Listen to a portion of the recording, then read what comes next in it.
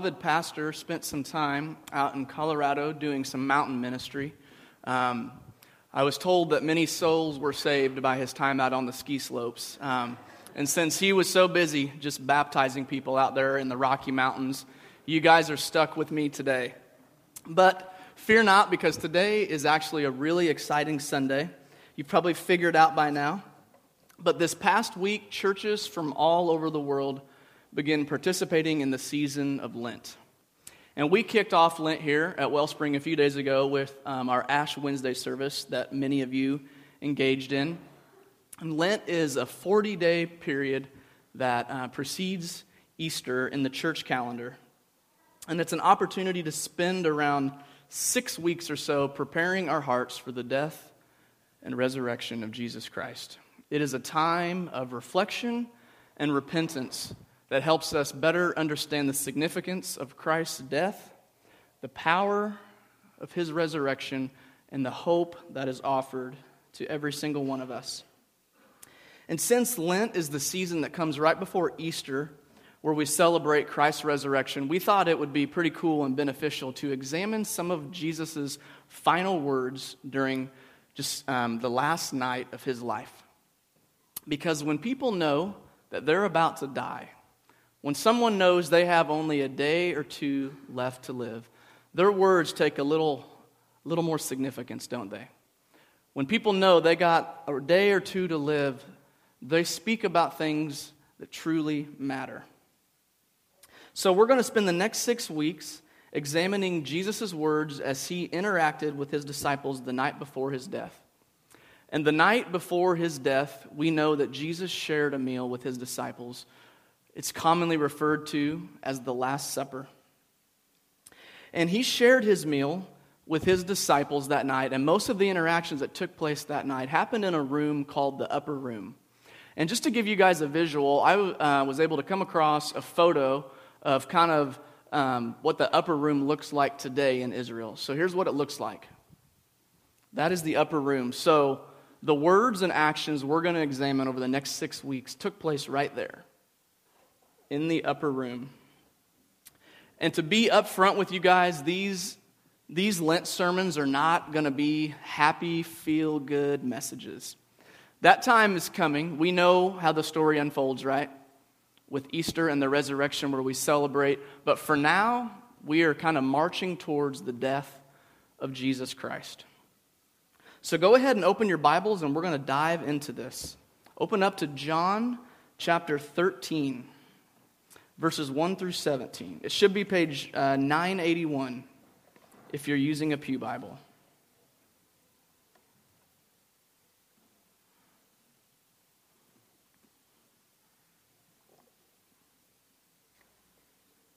John 13, starting in verse 1, says, "It was just before the Passover festival.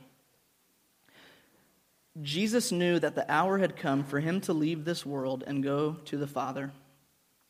Having loved his own who were in the world, he loved them to the end. The evening meal was in progress, and the devil had already prompted Judas, the son of Simon Iscariot, to betray Jesus. Jesus knew that the Father had put all things under his power, and that he had come from God and was returning to God. So he got up from the meal, took off his outer clothing, and wrapped a towel around his waist. After that, he poured water into a basin and began to wash his disciples' feet, drying them with the towel that was wrapped around him. He came to Simon Peter, who said to him, 'Lord, are you going to wash my feet?' Jesus replied, 'You do not realize now what I am doing, but later you will understand.' 'No,' said Peter, 'you shall never wash my feet.' Jesus answered, 'Unless I wash you, you have no part with me.' 'Then, Lord,' Simon Peter replied, 'not just my feet, but my hands and my head as well.' Jesus answered, 'Those who have had a bath need only to wash their feet. Their whole body is clean.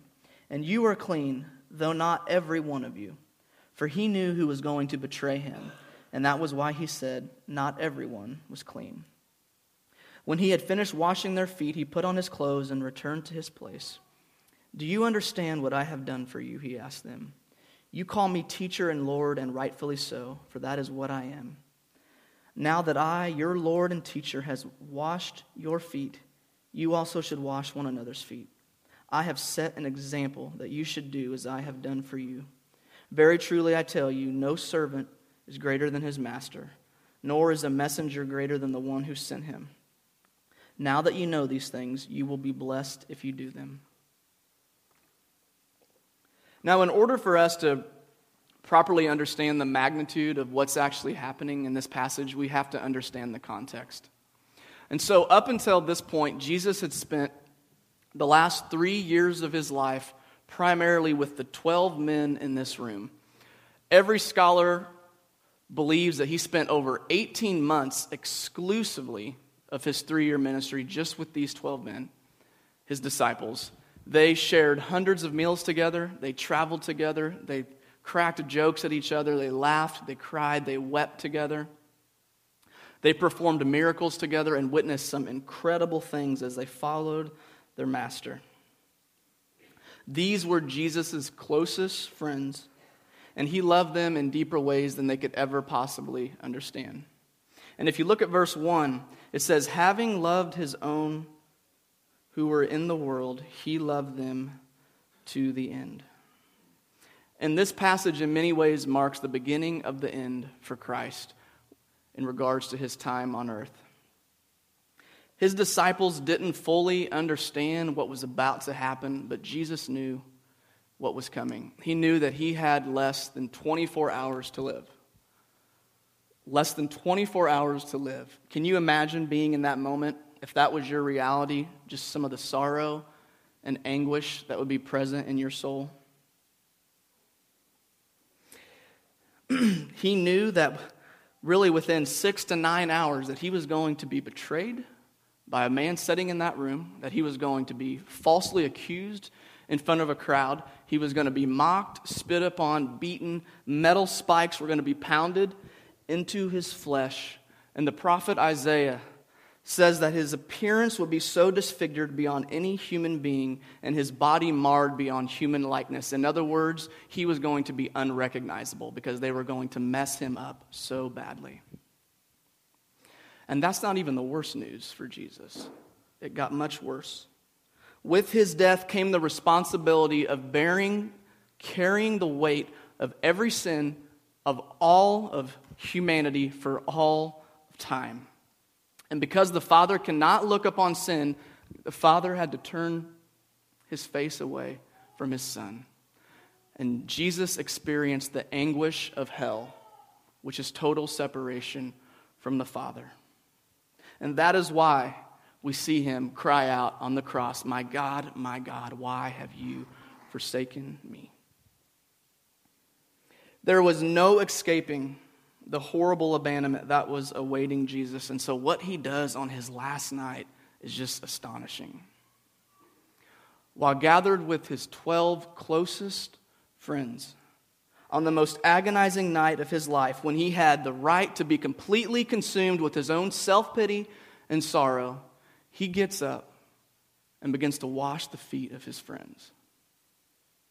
When nobody would have blamed him for throwing a fit or complaining, Jesus 100% completely turns his focus away from himself and towards his disciples. In the midst of his agony, he gave his life away. In the midst of his suffering, he gave his heart away by serving others. And in Jesus' time, and probably our time as well, washing someone's feet is considered the most humiliating act a person can perform. The roads of ancient Israel are covered in dust for anyone that's ever been there. Covered in dust. Sneakers and tennis shoes hadn't been invented yet, so they had to wear sandals. And so the dust would stick to their sweaty, smelly feet. Washing the feet of others was viewed as a disgusting act, and only the lowest people in society were expected to perform this act. Feet washing was the job of servants and slaves. And what makes this story even more intriguing is what was taking place in the hearts of the disciples as they sat at that table on that night. John's account does not go into it, but the But Luke gives a great description as to kind of some of the mumbling going on with his disciples in the upper room at the Last Supper. Let's read what Luke has to say. You got that, Todd? All right, it says, a dispute also arose among them, the disciples, as to which of them was considered to be the greatest. Jesus said to them, the kings of the Gentiles lord it over them, and those who exercise authority over them call themselves benefactors. But you are not to be like that. Instead, the greatest among you should be like the youngest, and the one who rules like the one who serves. So on the most horrific night of his life, Jesus finds his disciples stroking their egos, trying to argue and prove which one of them is the greatest. They were completely consumed with their own self-glory, self-image, reputation. And the self-centeredness in this room on this night is actually sickening. It is sickening. And while the towel and the water basin was present, they all saw it, no doubt. All 12 of them in that room saw that water basin. Not one of them was willing to get up and wash the feet of his friends. And after the disciples had finished arguing over who was the greatest, Jesus stands up, takes the basin, pours water to it, and begins to go around the room and wash the feet of every man sitting at that table, performing the most humble act of service imaginable. And he even washed the feet of Judas Iscariot, the man who just a couple hours later was going to betray him. Can you imagine?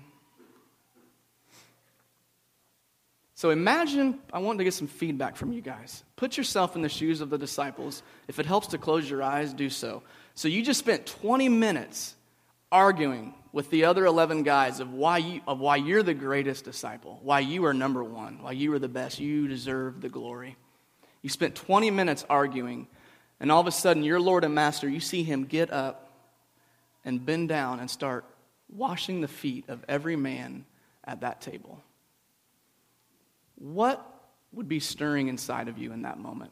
I want to hear from you guys. What kinds of thoughts or emotions would be running through your heart and mind as you watch your Lord perform the most humble act imaginable that you were unwilling to perform?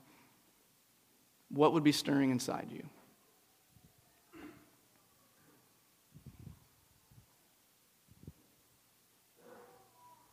Yes. Depends on which one it was, but I would say that they thought he was crazy. Yeah, you might think, this guy is crazy. What is he doing? Yeah, sure. What else? Yes. Yes, this is backwards. This is not making sense. So who else raised their hand? Uh-huh.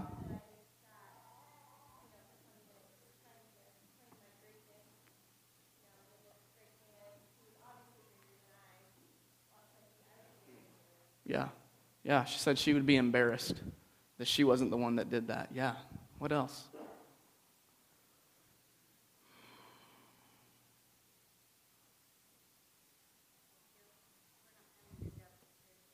Say that again? Yeah, guilt for not having the depth of character to do that yourself, yeah.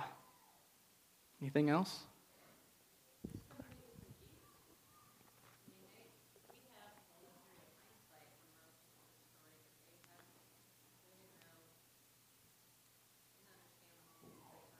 Sure, yeah. Totally confused. We know how the story plays out. They didn't. They were living in the moment. Yeah, it didn't make sense.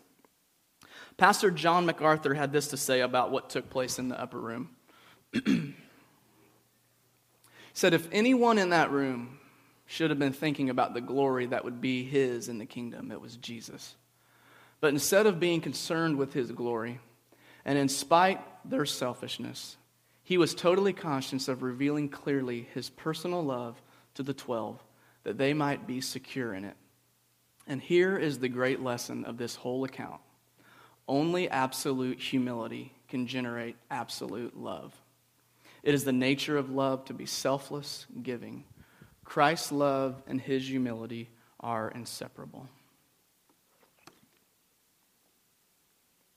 Only absolute humility can generate absolute love. We can't love others like Christ until we have allowed ourselves to be humbled by the love of Christ.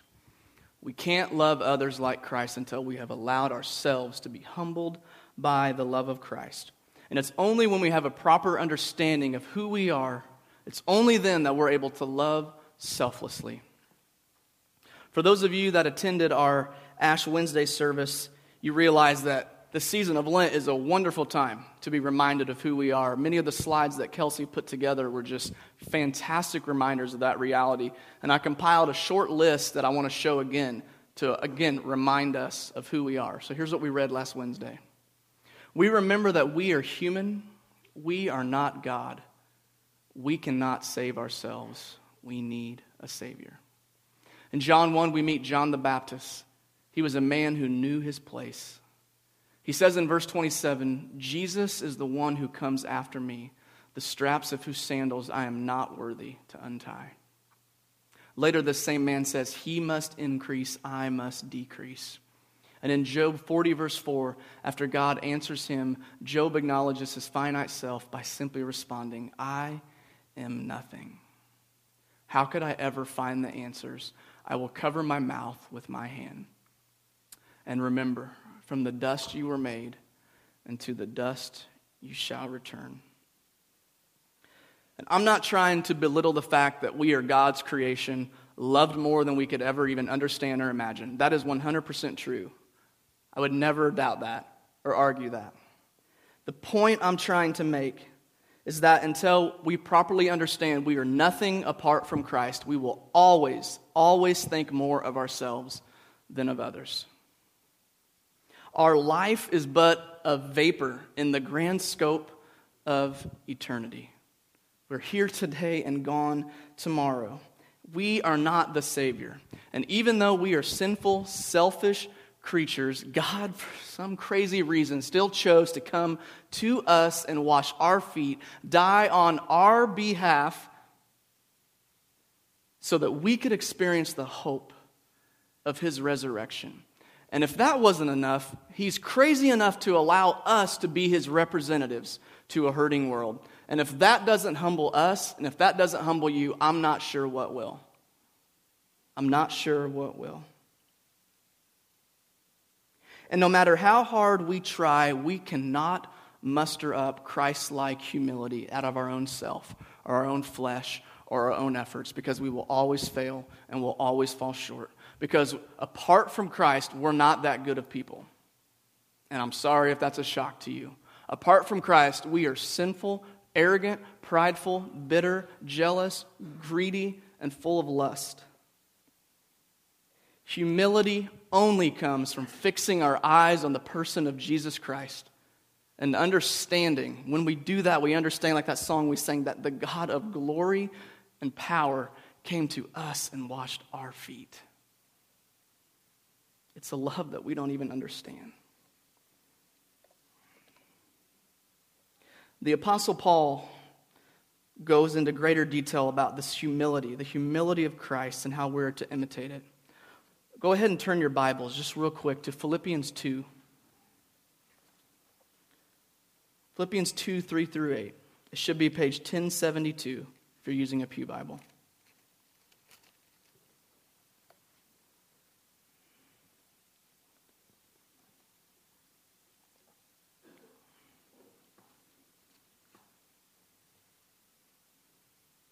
Philippians 2, starting in verse 3. It says, "Do nothing out of selfish ambition or vain conceit. Rather, in humility, value others above yourselves, not looking to your own interests, but each of you to the interests of the others. In your relationships with one another, have the same mindset as Christ Jesus, who, being in very nature God, did not consider equality with God something to be used to his own advantage. Rather, he made himself nothing by taking the very nature of a servant, being made in human likeness. And being found in appearance as a man, he humbled himself by becoming obedient to death, even death on a cross." We will only be able to love like Christ when we realize that we are powerless and helpless without him. When we realize that we are nothing without him, it's then that we begin to understand that our life isn't ours anyway. It's not even our life. Who are we to think that it's ours? It belongs to him. And if our life belongs to him, then we must follow his example and give it away as a gift to others in loving service. Because if this is the example that our Lord and Master set before us, how could we possibly think that there's some other way? That there's some loophole around this whole service, giving your life away thing. There is no other way. Our lives are to be poured out as gifts so that other people could live and experience the hope that we've been given. Now flip back to the Gospel of John again. This is the last time you'll have to switch over, I promise. Page 981.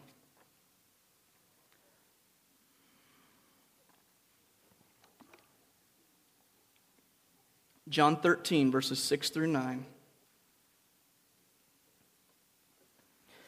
It says, Jesus came to Simon Peter, who said to him, Lord, are you going to wash my feet? Jesus replied, you do not realize now what I am doing, but later you will understand. No, said Peter, you shall never wash my feet. Jesus answered, unless I wash you, you have no part with me.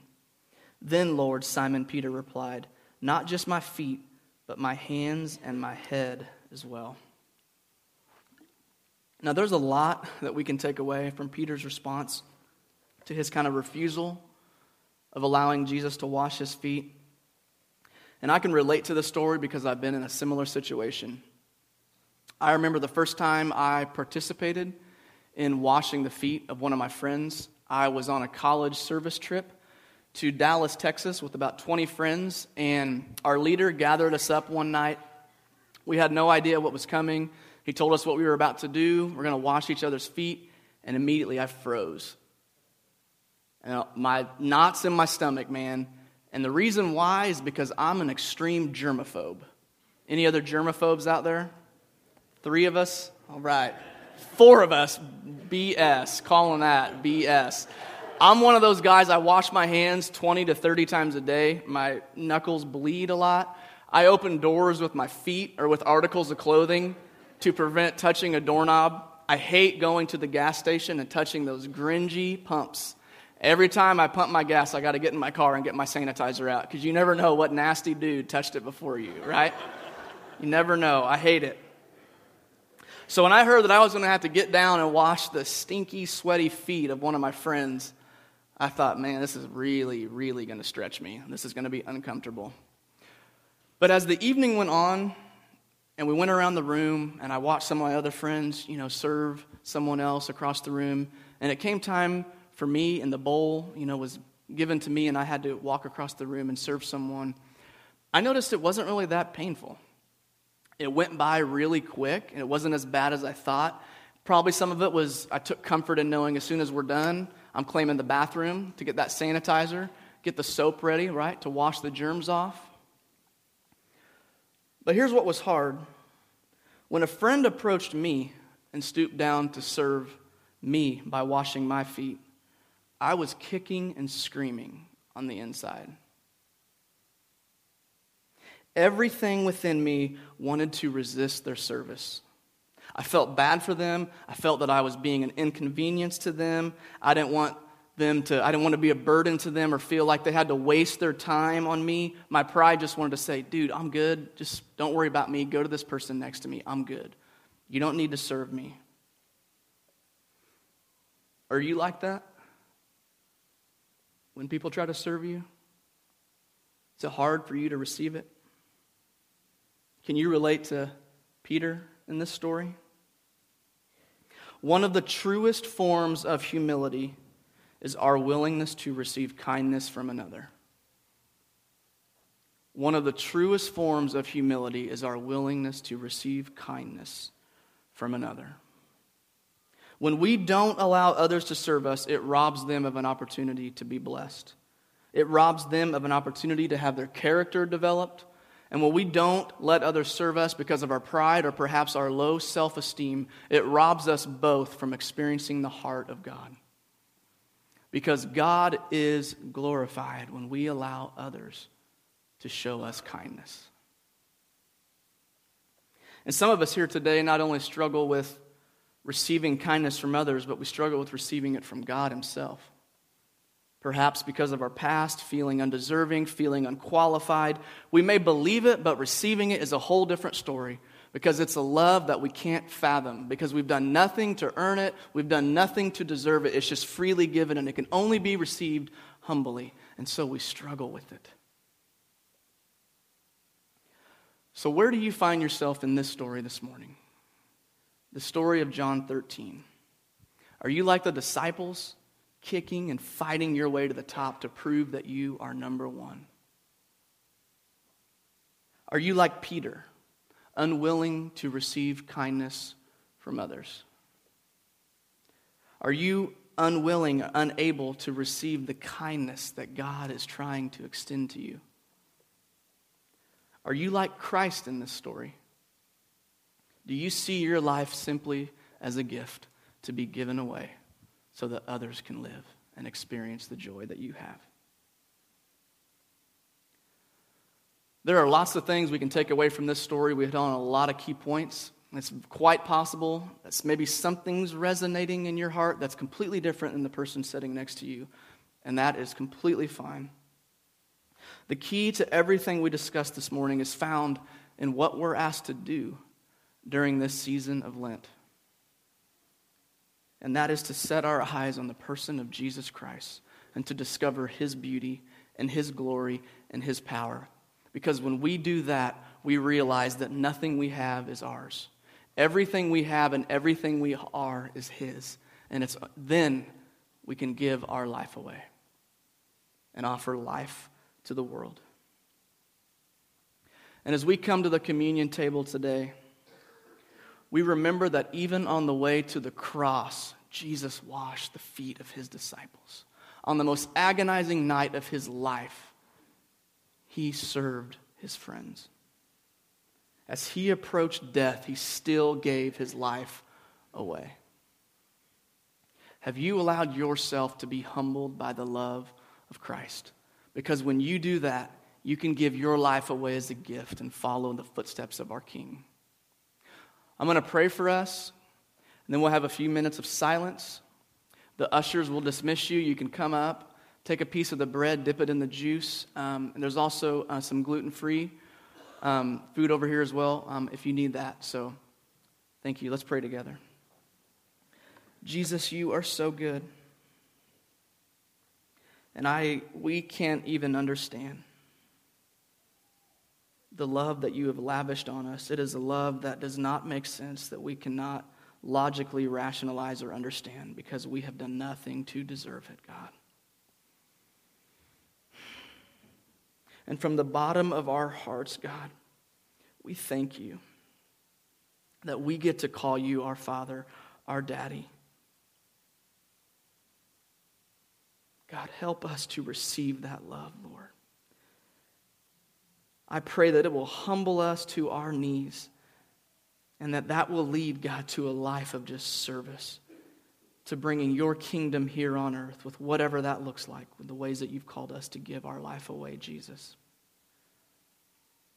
God, and we thank you that, man, you choose us to represent you. That blows my mind. That we get to be your hands and your feet, God, to a hurting, suffering world, God. That we get to offer hope to them. Not from anything we've done, God, but it's all because of your grace. Jesus, I pray that right now, whatever is stirring in these people's hearts, God, help them to take it home with them and wrestle with it, God. Help them to see who they are in this story and to honestly examine that before you during this time of silence.